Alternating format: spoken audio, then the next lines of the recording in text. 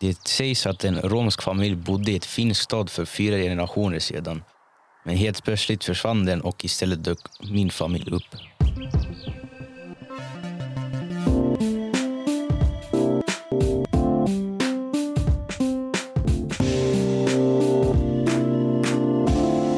Unga berättar-podden.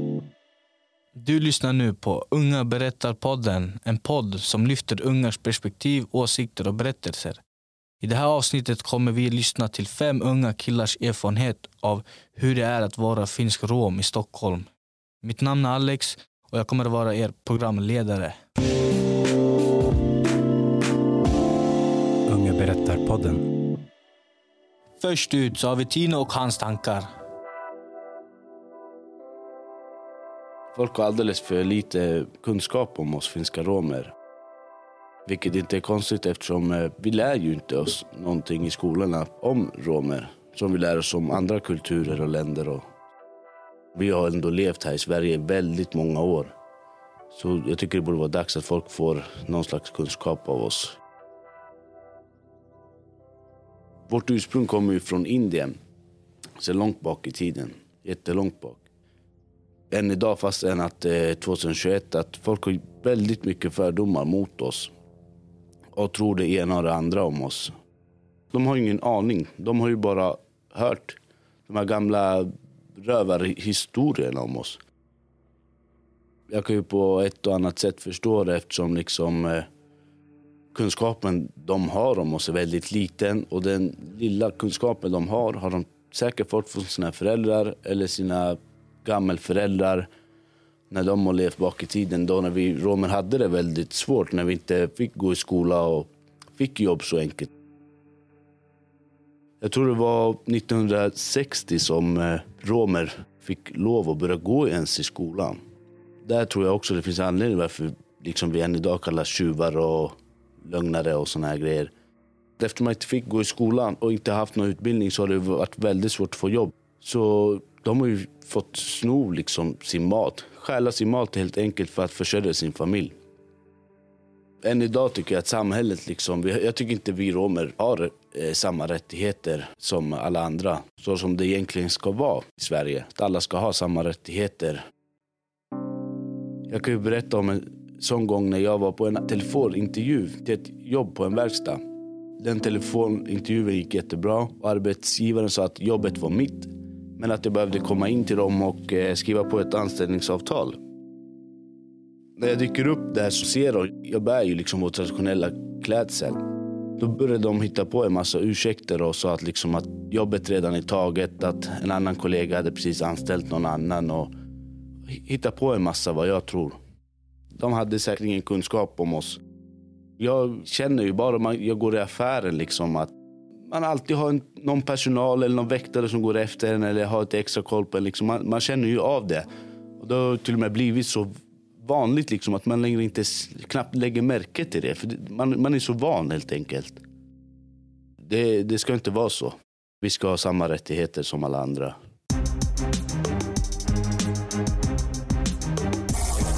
Unga berättar-podden. Dags för ett samtal om romsk musik.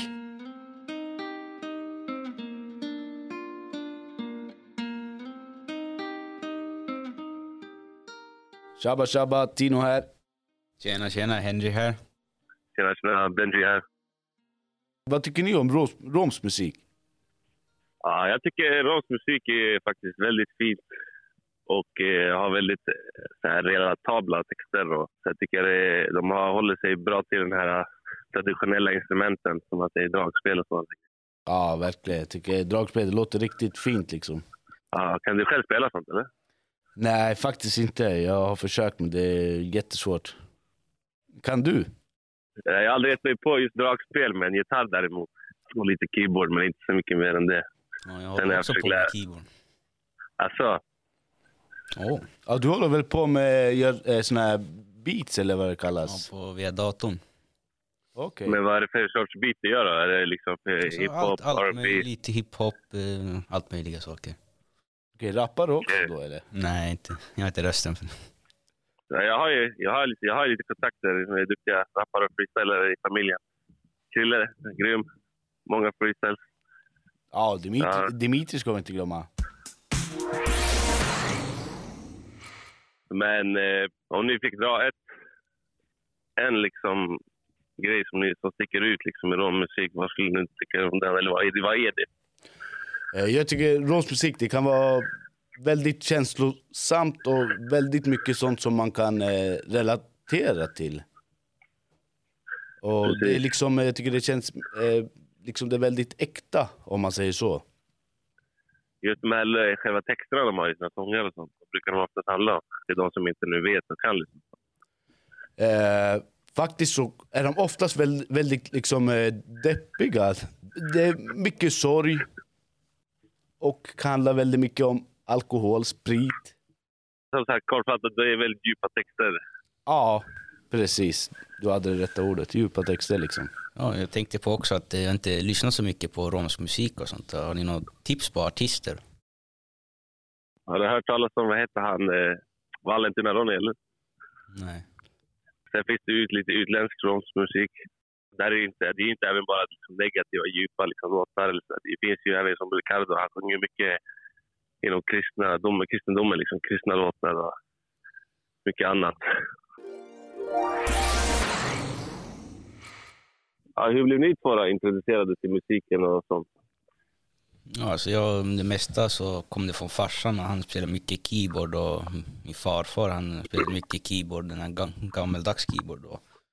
När jag var yngre så farsan började med datorn också med det här musikprogrammet som jag håller på med och så bara därifrån så har jag bara tagit det och börjat själv helt enkelt.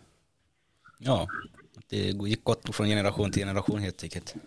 Jag kan ju känna så här, det är liksom det finns i liksom, musiken finns i vårt blod. Finns i blodet liksom. Ja, jag håller med. Det är ju mycket hemifrån också att man har hört liksom fått höra väldigt mycket på musik och sett farsan och morbröderna och alla liksom att alla spelar någon slags instrument. Ja, det är sant som du säger. Jag kan 100% hålla med om. Men man märker nu med tiden med de nya generationerna inom rockkultur lite att det är som dragspel och sådana här grejer börjar dö ut. Det börjar bli lite mer popmusik liksom. Precis. Ja, då har du faktiskt helt rätt. Jag har tänkt på samma sak faktiskt. Men jag tänkte grabbar att tack för att ni var med i ett samtal om musik. Unga berättar-podden. Dags för en telefonintervju med Sebastian.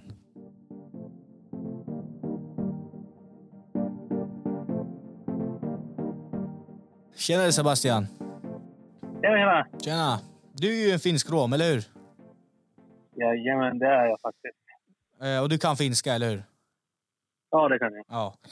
Men kan du romska? Visst är det så liksom att man har lärt sig några ord, men om jag ska vara helt ärlig så kan jag faktiskt inte. Det kan jag inte. Men hur kommer det sig? Det är synd, liksom? jag tycker.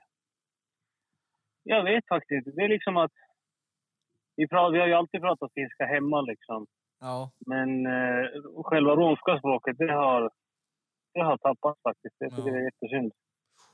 Inte så många yngre som kan det. Vissa kan väl, men väldigt få skulle jag själv säga. Men hur tycker du man skulle göra med det då? Alltså liksom, vad ska man göra åt saken? Det jag skulle vilja på riktigt, det skulle vara jätteintressant. Liksom. Jag skulle själv vara med på det.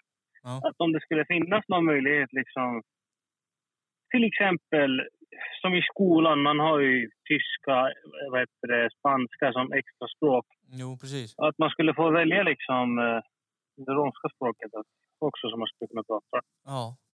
För det finns väldigt lite liksom, sätt man kan lära sig på det. Liksom, mina föräldrar kan inte heller så jättebra. Så nej, precis. Där rycker ju den chansen liksom också.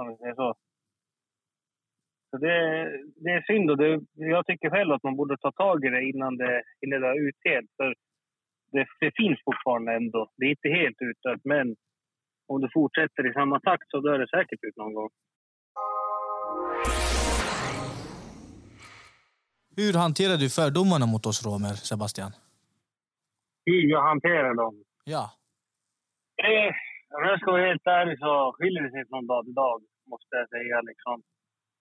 Det är väl inte liksom i hemmatrakten. Alltså jag bor i en liten by i Tierp. Så där är det väl att alla känner igen mig. Och där möter jag inte så mycket fördomar. Men om jag åker till något större ställe till exempel, där det finns mycket fördomar mot oss romer. Ja.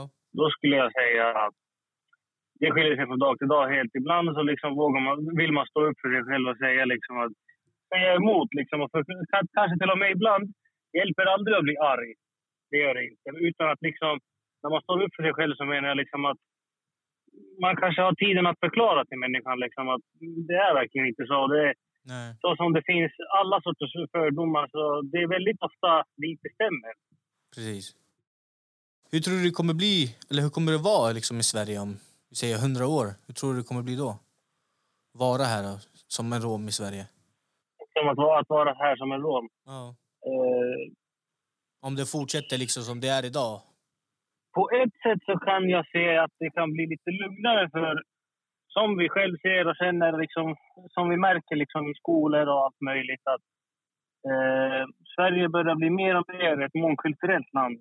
Jo. Så liksom att man har en annan kultur börjar liksom på ett sätt godkännas. Förstår du? Det är inte att man får speciellt mycket blickar liksom, när det finns så mycket olika sorters människor. Nej. Men jag får tacka dig Sebba för den här intervjun.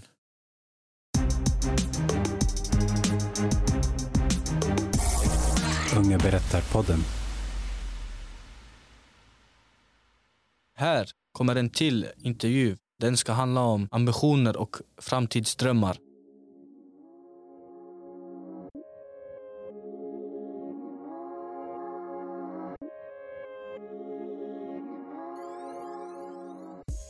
Tjenare Arthur, välkommen till denna podcast. Jag tänkte ställa lite frågor till dig idag. Vad gör du på fritiden? Tjena. Ja, just nu gör jag inte så mycket om dagarna förutom att träffa lite vänner och gymma för det mesta. Aha, okej. Så du gillar att träna. Kan du inte berätta lite mer om träningen och vad du tränar för något? Jo, jag styrketränar och kör bodybuilding 6 dagar i veckan. Och mitt mål är ju att få en karriär inom bodybuilding. Okej, hur har du tänkt att nå ditt mål då? Ja, som alla andra, man måste ju kämpa hårt, äta rätt och träna. Vara där förstås varje dag. Det finns ju en utmaning för mig som finsk rom på grund av våra traditionella klädsel. Hur då? Ja, vi har ju våran traditionella klädsel. Så vi kan helt enkelt inte gå för lättklätt. Jaha, okej. Så det betyder att du kommer att behöva frångå din traditionella klädsel. Hur hanterar du det när du tränar? Ja, enligt mig, att vara rom sitter det inte i kläderna utan jag tycker det sitter i hjärtat. Och jag hoppas att fler unga romer tänker likadant och blir inspirerade.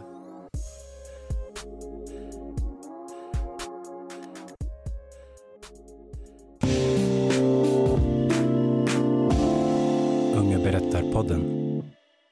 Avslutningsvis ska vi lyssna in till Hendrys personliga brev där han undersöker hans familjs historia. Det sägs att en romsk familj bodde i ett finstad för 4 generationer sedan. Men helt plötsligt försvann den och istället dök min familj upp. Bland de äldre i min släkt pratar man fortfarande om det här. De säger att vi var dem och de är oss. Finska romer som någonstans för 150 år sedan valde bort sin kultur och bytte identitet för att bli vanliga finskar.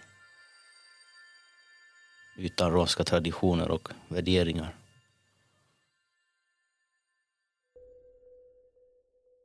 Jag har hört flera olika versioner och allt är fortfarande väldigt nytt för mig. De säger att farsan till min gammelfarfar var den som lämnade. Att det var han som tog steget ut. Varför gjorde han det? Hur kan man lämna en kultur som ens familj haft med sig sedan flera generationer tillbaka?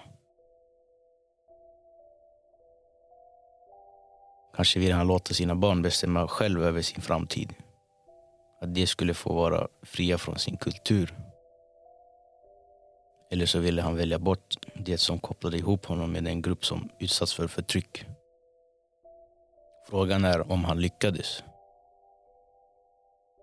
För trots utan traditioner och kläder så ser folk att jag är rom. Det sitter i mina gener. Flera gånger har äldre främmande romer kommit fram till mig och frågat vem son jag är. Det gör mig stolt.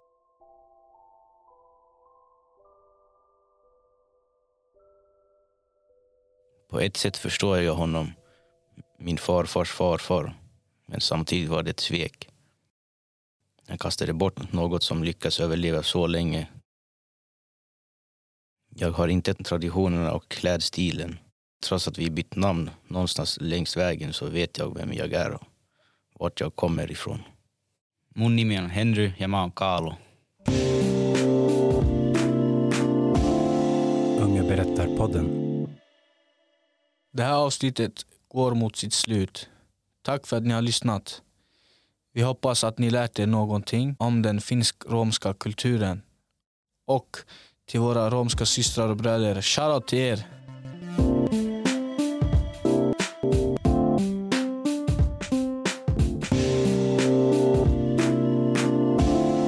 Unga berättar-podden. Den här podden produceras av Unga berättar. Håll utkik på våra sociala medier för nästa avsnitt.